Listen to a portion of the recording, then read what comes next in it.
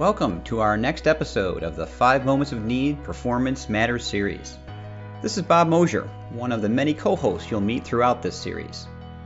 So friends, are you trying to learn more about the 5 moments of need? Maybe how to design for them, implement for them, measure them, and even sell them as an approach to your enterprise. Well, in the Performance Matters series, we will help you better understand the theory and best practices behind this powerful methodology, and offer proven ways to put the 5 moments of need into practice. Hey friends, welcome back to another Performance Matters. Bob Mosier here, one of your co-hosts. It's an honor to be here. And we have a gentleman back by popular demand. He's doing a command performance for us because his stuff is so wonderful. He's a hero of mine, become a very dear friend. Very few people in our business need very little introduction. In my opinion, this is one of them because of the great work he has done. Guy Wallace, it's great to have you back for 2.0. Thank you, Bob. Should I be wearing waders? I feel like getting deep in here, but no, it's carry on. It's all good. And just so the folks listening, be warned, we talked for a good 20 minutes before this, and we are warmed up for this conversation because here's where we're going, and here's why we brought Guy back. He did such a stunning job the first time with us in understanding the principles of this. He's been a practitioner forever, huge advocate, does a brilliant job of explaining it, has a methodology that fits to this. From all the work he's done his whole life, he's a practitioner, not a theorist in some ways. I'm not bashing theorists, but he's taken it to what Con would call an RWE. He has a real world experience in the entire thing, not just the pedigree he brings. Let's kind of bring part of our earlier conversation into this thing. What frustrates me, it's one thing to nod and smile. It's one thing to get it. You and I both understand that this is not for the faint of heart, but we do know that it is doable. We do know that it is systemically repeatable. But implementation and change management are Herculean parts of this for L&D as an industry because of our pedigree, our past, and frankly, our habits, proven or otherwise, that we found our way in. So friend, you are back to help us debunk some of these things and share your experience. Let's run at this right away with this whole idea about this is really a new vocabulary. If I hear one more L&D person tell me I want to stop being an order taker, fine. So my answer to that is, okay, well, then you got to do some stuff. If you don't want people walking in your office asking for 5 days of training with no conversation, no dialogue, no true analysis, then you got to change, right? So they don't know us in that role. What would your advice be to those folks that are trying to get over that hump of that perception of our industry? Well, when you're starting off, I think that you're at a kind of a disadvantage because people know your past history or have certain expectations about you. And I remember the late Joe Harless in 1985 talking to an NSPI conference group about, because he was getting tired of hearing all this thing about push back, don't be an order taker. And he said, so he didn't like that. And he said, so don't say in your whiniest voice, are you sure it's a training problem? My thing is that you need to take the order. You need to clarify the request. You shouldn't challenge the request harshly or gently. I mean, you're part of a service organization. You are in place to serve the organization and provide them with what they need, learning and development or instruction or training or whatever you want to call it. To me, it's really what used to be called job aids and training is now performance support and learning experience design. So fine, but that's what we need to be providing to people. And when we challenge people prematurely, when we don't have any data, that just doesn't sound like we're a team player. So we kind of get off of that. So I think all this begins with an intake process, a worthy intake process that clarifies the request. So what is it that you're wanting? Who is it for? Why this and why now? And who are the key stakeholders? Do you have any data measurement? What are we trying to affect? But don't try to get locked into that prematurely because you want to use that information you gather from the intake process so you can do a draft project plan. So you share that with, I like to form a project steering team in my client to say, pull together all the stakeholders, and at the level where maybe if we are very successful, this is going to have a positive impact on their bonus. Okay, so they've got some skin in the game. That's their stakes. They have organizations that they're running. They want to see performance improve. They may ask for learning or instruction because that's what we're kind of there to provide. But they really want business results in their business metrics. They want improvement there. They don't want meager improvement. They usually want a significant improvement. And so if we can get in aligned with their requirements, their situational and their needs, then we can craft a project plan and we can ask for the right resources. I like to pull together a project steering team because I want their best people, what I call master performers, and other subject matter experts, because perhaps we need somebody from the law department or regulatory affairs or quality or safety. We need other people besides the people that are already doing the job to a high level of performance, because we want other people to emulate them when we're all said and done. Because we want to focus on performance, and these are the people that know how to do that. So we want to make sure that we're getting the right sources for our inputs to design and development. So it all starts off with forming this project steering team, having the stakeholders name the names, the ones who can pull them out of the woodwork, get them involved in our project, whereas their immediate boss may not want to give them up, and they want to say, hey, we'll send Guy Wallace, it won't hurt if he's gone for a while. So I want to get the right people on the bus, so to speak, and then conduct an analysis with them and do it quick, but focus on who's the target audience, what can we safely assume about what their job tasks are. Is there any variance because they've all got the same job title, or is it all the same? What do they already know coming in the door? What do we know from recruiting and selection? What kind of knowledge and skills do they already have from their education and experience? And then we want to focus on what are the within the scope of what we're doing, what performance.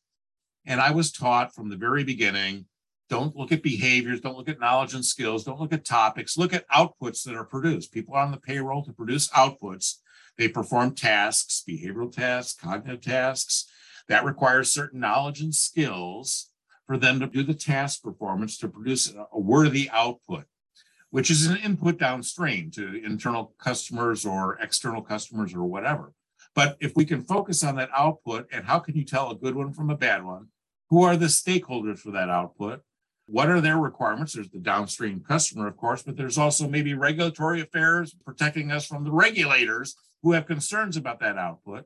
There's other stakeholders for the process itself that generates that output. There's people who care about child labor laws. They don't care about producing, they just care about that. The world of stakeholders and the requirements can be a little bit scary and intimidating, but that's how we measure success ultimately, is that we meet those stakeholder requirements. That's where our measures come from in terms of were we successful. And so we need to kind of start with that, and we need to get ready.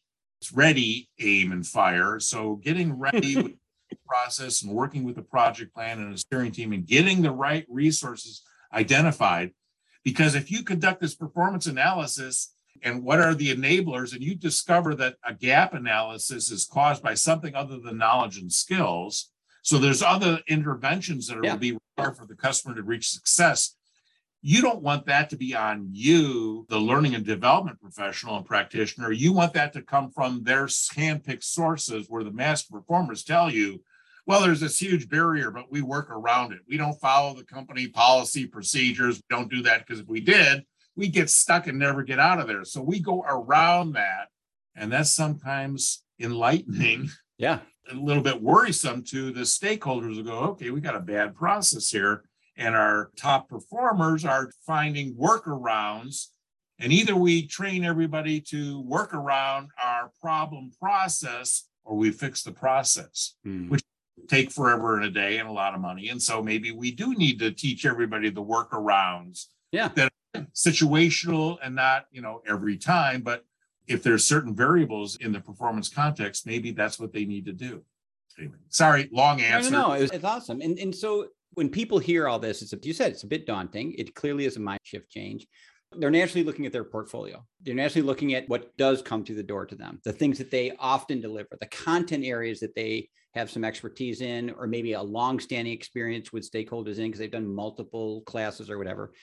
Where do you start? I think we get this all the time. What should I consider when I'm thinking about my first project at dipping my toe in this? Because they're new to it too. They're anxious about failure on their side. They'd like to have 20 under their belt, but there has to be that first one.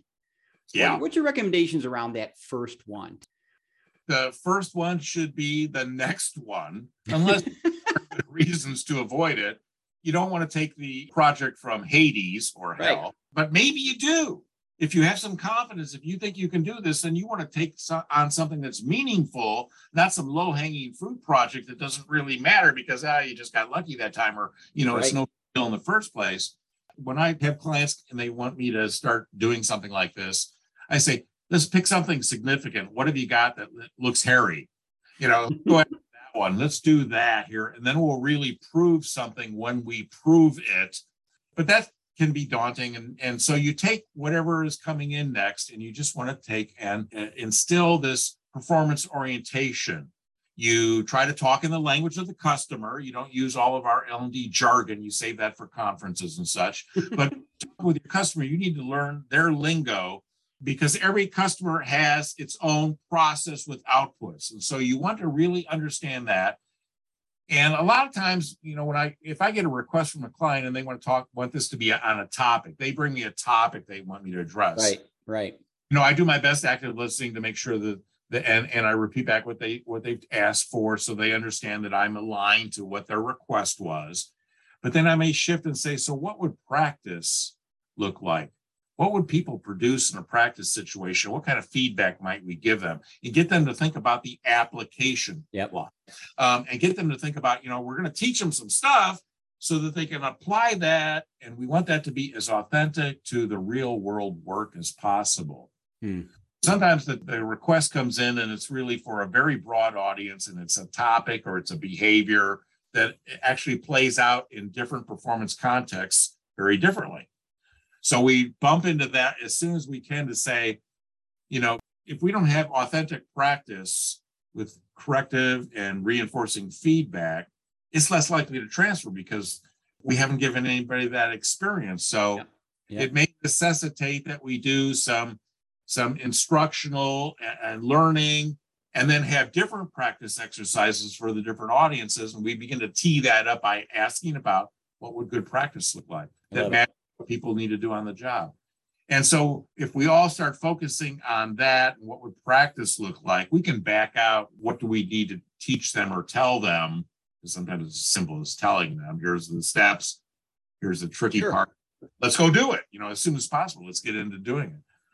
So the starting point can vary for so many people depending on people's competence and confidence in themselves in doing this. I mean, that's one thing to overcome. Another one is then dealing with clients who have certain expectations. And it's your own darn management that can get in the way because they're not too sure about this. They don't understand it well enough. They don't have confidence in our ability to pull this off. They may want to just have us do it the same old way because they're more comfortable with that, and doesn't force them to have to explain to others, why are we doing this differently? And, what's the point, and how will we know this is going to be good? I love where you're going, because I've always loved your shift from topic focused to outcome, right? To performance. And again, people come to us with what we taught them to. So they come and say, I need leadership training because I need sales training. I bought a CRM. It's a topic driven thing because we have curriculum by topics and LMSs by blah, blah, blah. So you're getting into the whole stakeholder management. This is such a big thing in the change, I think. And you've mentioned some of them. Some of them are internal to our team, trainers. Yeah. Holy cow. I can't tell you how many trainers I've seen derail these efforts because they were never involved till downstream. Their class went to half the size. It's more activity and practice based, not 100 PowerPoints, whatever they were used to. And the horse bucks. So help us within your life and your journey. And you've already shared some, but stakeholder management, you do it so intentionally. And I don't think L&D is as used to it as we've lulled our stakeholders into kind of get what they've always gotten. I think it's a lost art in the change management you're talking about.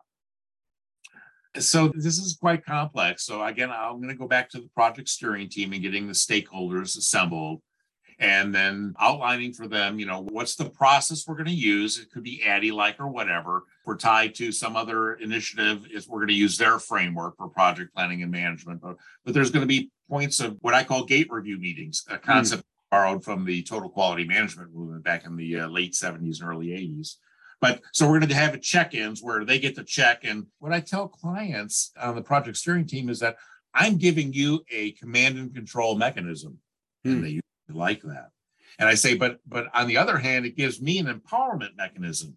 It gives me a chance to come back and review what we've done so far before we get too far downstream. So you get to check in and improve everything or modify it before we use it going downstream. But this is where I get to challenge you with my questions of things I've uncovered and give you options. And my clients generally hate this because I usually tell every project steering team, you have 4 decisions at the end of this meeting. 1, kill this project because it doesn't make any business sense. My clients go, oh, don't say that for last. But no, I'm a business person here. So basically kill this. This doesn't make any business sense. We're done with it. We thought it was a good idea, but now it doesn't seem to be. 2, defer what we're going to do here because it's not timely. We need to wait for something else to happen first. So maybe we need to slow down, put this on the back burner and then start up later. Or modify the approach going forward for this next effort, the phase or whatever you want to call it, because now we've got some insight and maybe we need to do it a little bit differently than we had originally planned, so we're being flexible. Or approve this and let's get on with it and give me the resources that I need. That's the empowerment thing I brought up earlier. I gave you command and control, but now I want what I need to serve you because this is your project, not mine.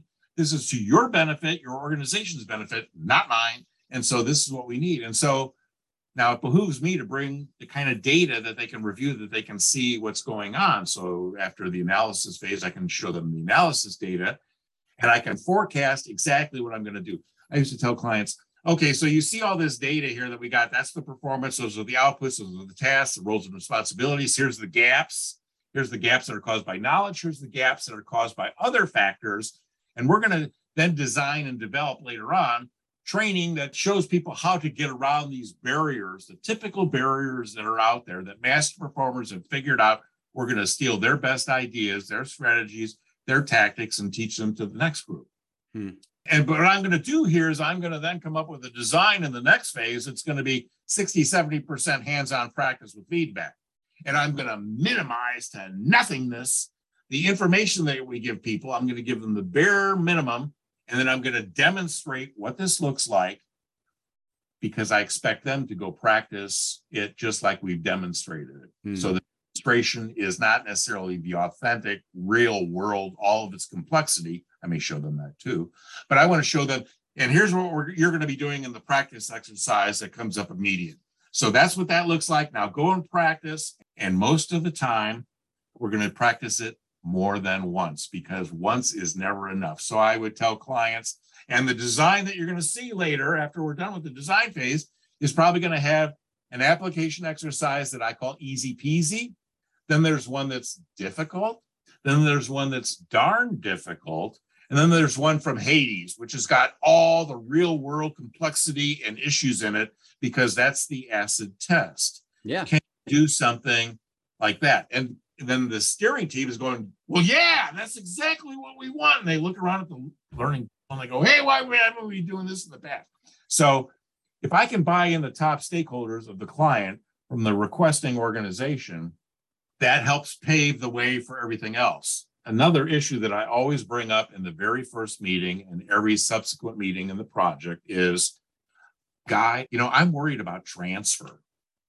I'm worried about who's going to stop us and where they're going to come from. Will it be the learner's peers out in the job? Will it be their supervisor boss? Will it be some inspector from a regulatory group? Who's going to stop them from doing this here? And I've had clients tell me at the very end of the project, before we're done to release the thing and make it, so everybody can start using it, they'd say, now I understand why you brought up transfer so many damn times, Guy. I'd be worrying out loud. Some people work out loud. I worry out loud. And I'd get people to say, oh yeah, this is going to be different for the supervisors. They won't know how to actually manage this. They won't be able to plan it. They won't be able to monitor it because it's different enough from what they're used to. And then I would look to the steering team and say, well, that's on you, unless we're going to develop training for those people too. But basically, this is you setting expectations. So maybe you should, in your monthly meetings or whatever you're doing with these groups, you should communicate, we're doing this new thing. It's different. I'm going to expect it to be implemented. I'm going to expect you people to act like this, and you people here to do this thing, and the people that we're training are going to be doing it differently. And I want that to happen. And you got to communicate that your expectations, and then you're going to actually have to monitor it. And then you have to, bring the hammer down on a couple of people. If we really want this done here, and there's people who are going to resist this, you've got to remove the resistors or convince them to act otherwise. Otherwise, it's all for naught. Why are we spinning our wheels here? Just kill the project. It doesn't make any business sense. And they go, no, we want this. This makes business sense. But I see what you're talking about here. We could have resistors to this. So I said, we're going to have to communicate with them, and we're going to have to convince them. And they may have to see it, but we're going to have to actually put this into place and let them see that, oh, this approach can work too. In fact, it can actually work better. So now it's just a question of how does the rest of the receiving organization for this learner who's learned something new and different get plugged back into the organization here where they don't hammer it away. So I got to tell a little story here. Rackham, the spin selling guru, I got a chance to work with him when I was at Motorola in 81, 82. So I had a bunch of my manufacturing clients, and he's a British chap with a goatee and a tweed three-piece suit, and they didn't like him. And he's telling them about how he approaches training and stuff.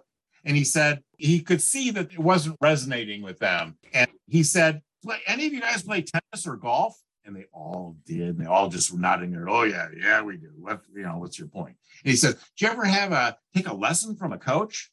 And they all had. And he's not talking golf or tennis. He's just talking about both of them. He goes, right. Did they ever change your grip? And, oh, yeah, that's right. I had the wrong grip, and and he said, so what happened to ball control after you changed your grip to the right grip? Oh, the ball went everywhere the wrong way. I had no control. Yeah, so that's why we need coaches who will sustain what you've learned. So basically they're going to say, guy, don't worry about the ball and where it's going right now. Maintain the right grip.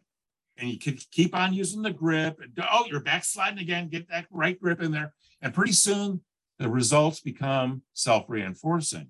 And so that's one of the huge issues that we've got to when we train people and they learn something new and different and they go back to their world and it doesn't quite work smoothly.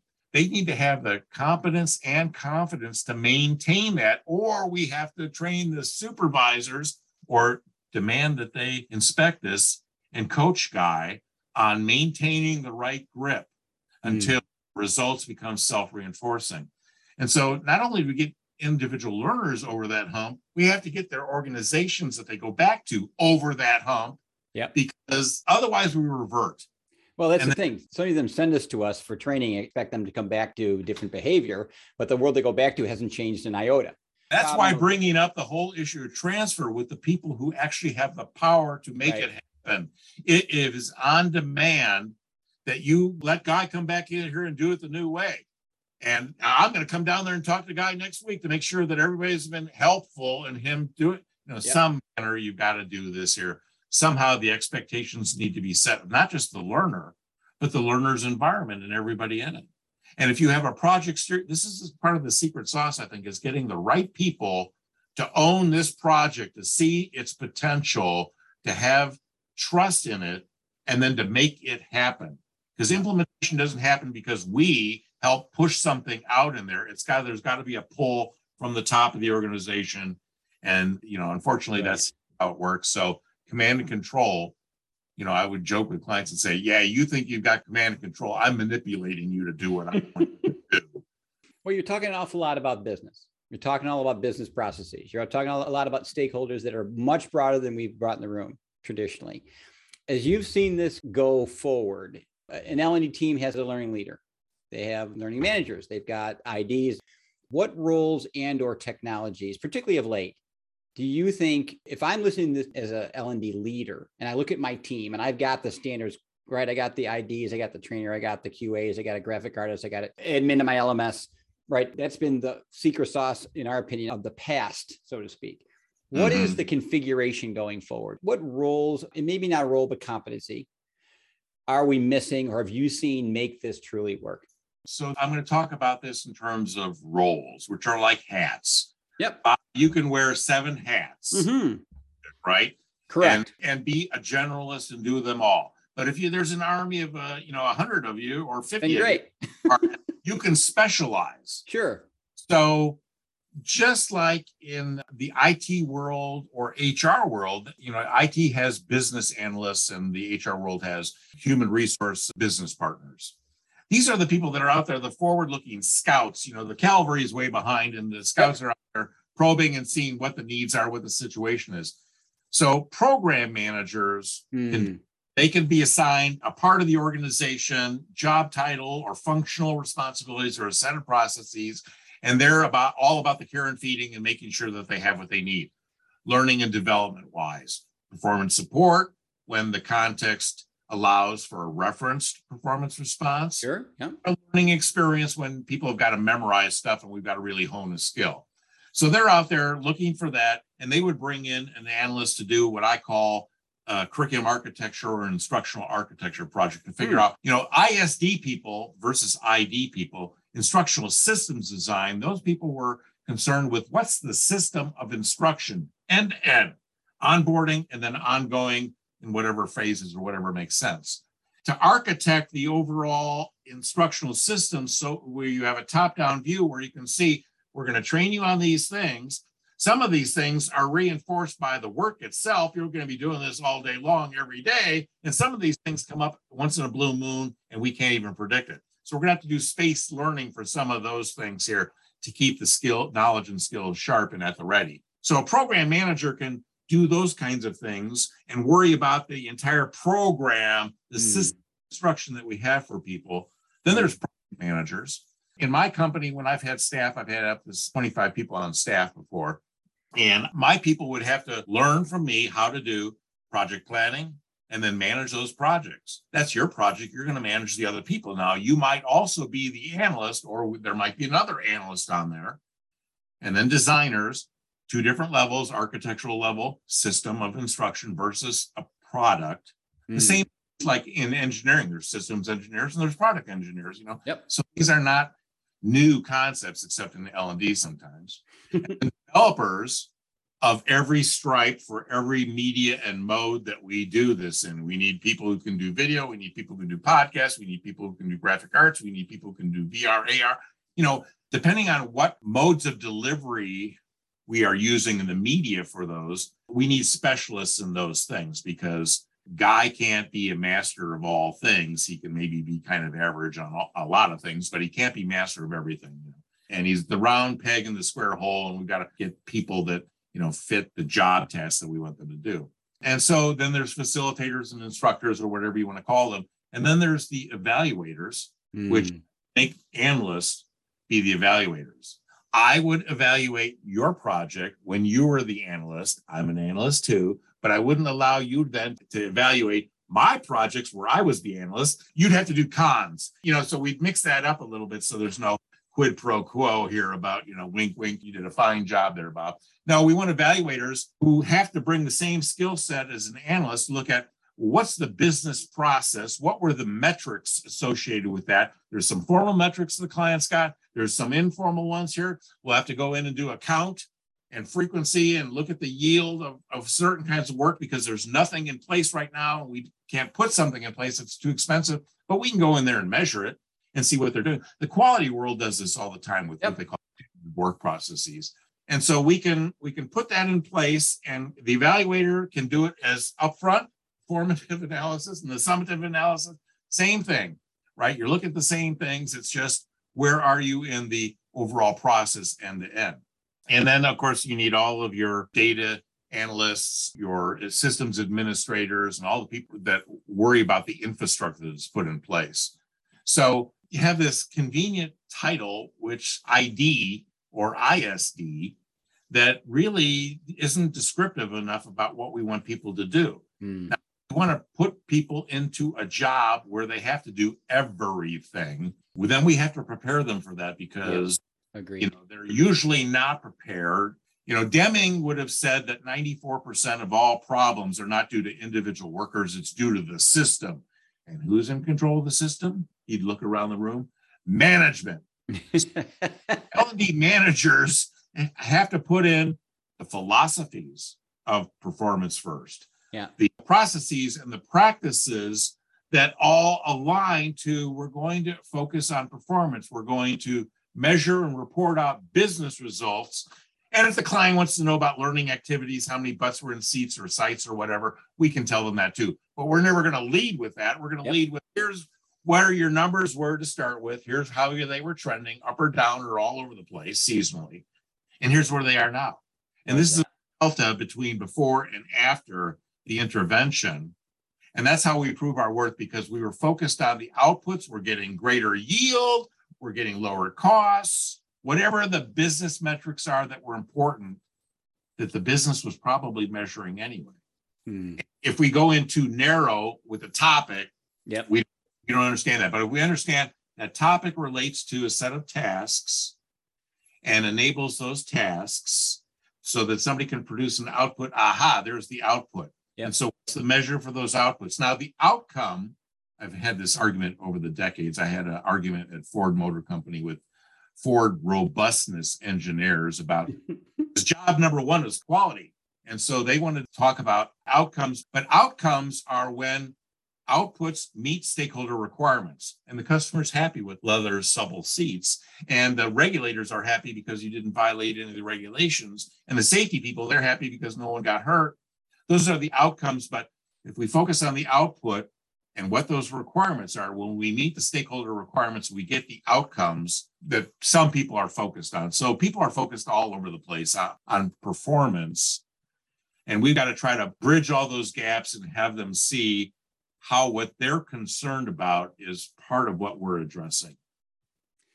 I love it, the point you bring us back to, which is that many of these measures for many businesses have always been frustrating me when L&D folks go, well, when I talk to my stakeholder, they don't even know what the outcomes are. And I've always kind of struggled with that, because whenever I've talked to a line of business manager and said, by the way, what keeps you up at night, they're thinking a lot about outcomes and measures and productivity and lack of, and hitting numbers or not, or exceeding or under exceeding, or that's the nature of the business. We've just not been to what you just described and the roles you laid out, not that involved in that side of the conversation in the ways in which you outlined it.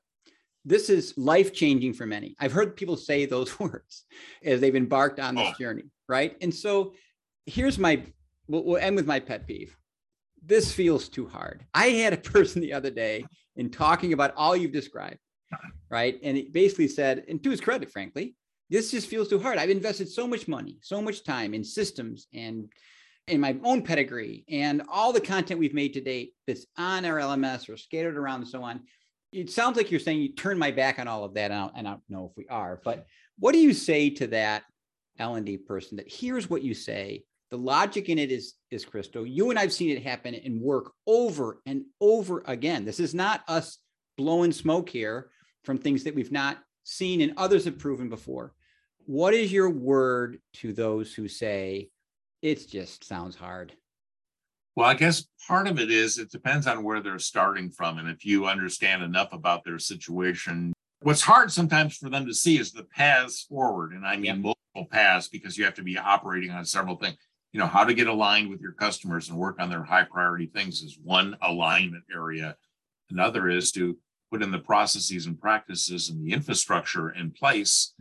Will help you make it successful. Then you have to make sure that your people have the learning and development they need to operate in your processes, and you're using your practices to serve those clients' needs. And it's all can be scary, because if you're working on high stakes performance, you know, that's risky. That's risky for everybody. But if leadership is doing their job, and I think oftentimes they're not doing as well as they should, they need helping the clients understand that we're on this new learning curve ourselves. So we're going to be the learning curve and the performance curves, and we're going to get better as we go here. So we need a little grace on the front end here. We may not be as quick as we normally are, because this is us. But we have to convince the leadership. Our leadership has to talk to the client leadership for them to be accepting of this. And if we need to bring in the pros from Dover, as they used to say on the MASH television show, then we can get things happening in a hurry, and we can use that as a demonstration for our own people and help develop them that way by them seeing this in action. So it can be scary and it can be hard, but you've got to start, and you're going to start, I think, on the next project. Yep. If you could do something reasonably well in a guaranteed amount of time, and maybe this next project isn't the one to do it. But if you want to shift and have a bigger impact to the client, sometimes clients bring us requests because they need a box to check to get the regulators off their back, and we got to put them in place. And they're less concerned about what this could be than just getting it done. So we have to be conscious of that too. There's a time and a place for this thing here, but we shouldn't be the ones who are hesitant. We should be chomping at the bit to make this change, climb that learning curve, take the organization with us. But it's difficult. My client at General Motors, they did a video with testimonials of people who'd been through our projects because they were getting such resistance every time they said, okay, we hear you. This is what we're going to do, how we're going to approach this. And clients are going, what? Yep. Because in reality, it sounded just like an engineering project where you're going to engineer instruction. And people are going, well, why do you need to do that? Because they didn't see it as an engineered product. That learning is an engineered product. It starts off with requirements. Then you can design things and you reuse certain components and things like that. That's part of my whole thing, was reusing existing information in instruction and using it as is or after modification, but basically trying to shorten the cycle times and the cost for doing projects, because there's a lot of content that can be shared. Yep. So you have to find a hook that what would attract the client. What's the client most interested in? And then make sure that that's cooked into your project. And we can't be perfectionists as we do these things here. There's not just one right way of doing it. I've got a standard model. It looks very intimidating to people. And I tell them, well, I don't know that I've actually used that model exactly like it is. Exactly. Because, in hundreds of projects, I've had to change it hundreds of times. Yep. It's got to be situationally fit in there. So one size does not fit all, but you have to have some standard process to start with so that you can be predictive of, what's the touch time, what's the cycle time. If you're an outside consultant like I am, you have to give them a price. So getting started requires the help of somebody who's been there and done that. You shouldn't be trying to start this on your own unless you have enough other experience that's similar in nature and you can see your way to go through that. But get yourself some good coaching and take on the next project and just start and don't delay. Great stuff. And as always, and you are a great mentor, my friend, and one to look to for that guidance. Thanks for all you do, for your support in this journey, the way you're out there and courageously fighting the good fight. It helps all of us get better. I'm better for the last 40 minutes of this, as I always am when I read your stuff. How can people get a hold of your follow-up, Guy? What would be best for them to learn more? Well, you can look at my website, which is epic with 2 P's, EPPIC.biz. And I've got lots of resources there, and I've got a YouTube channel. You can go find that. And I've got a whole bunch of books that I've been writing, but I've got a lot of free resources. But another thing is that look to many people. This is not new. A lot of this has been going on since the 60s. Yeah. So lots of lessons learned from a lot of people that you can look towards, and they've published a lot, in fact, and there's a lot of things out there that it will help you guide to figure out how to internalize all of this and make it your own, make it fit your organization. Thanks, my friend. As always, thanks so much for your time and all the good work you do. I'm sure we'll hear more from you downstream, but for now, thanks so much for being a part of this. Thank you for having me, Bob. Well, that's it for this episode of the 5 Moments of Need Performance Matters series. We look forward to future conversations around how to best put the 5 Moments of Need into practice. We welcome your feedback and can be reached on Twitter using my Twitter handle at BMOSH, as well as our 5 Moments of Need website, which is www.5momentsofneed.com. We hope you're finding these helpful and will subscribe to future episodes. Have a great day, friends.